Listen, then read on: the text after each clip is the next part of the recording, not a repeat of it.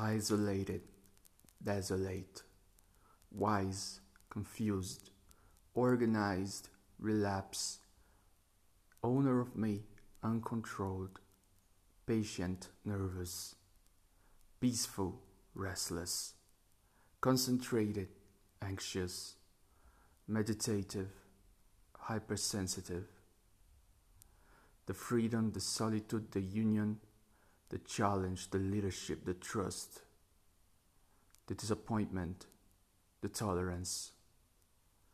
Never forget the prayer of Saint Francis.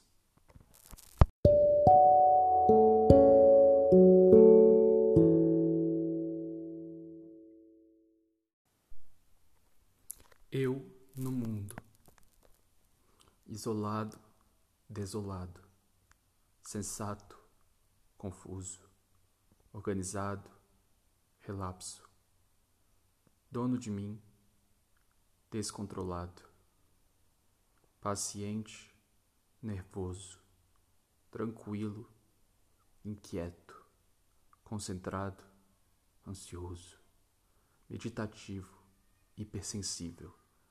A liberdade, a solitude, a união, o desafio, a liderança, a confiança, a decepção, a tolerância. Nunca se esqueça da oração de São Francisco de Assis.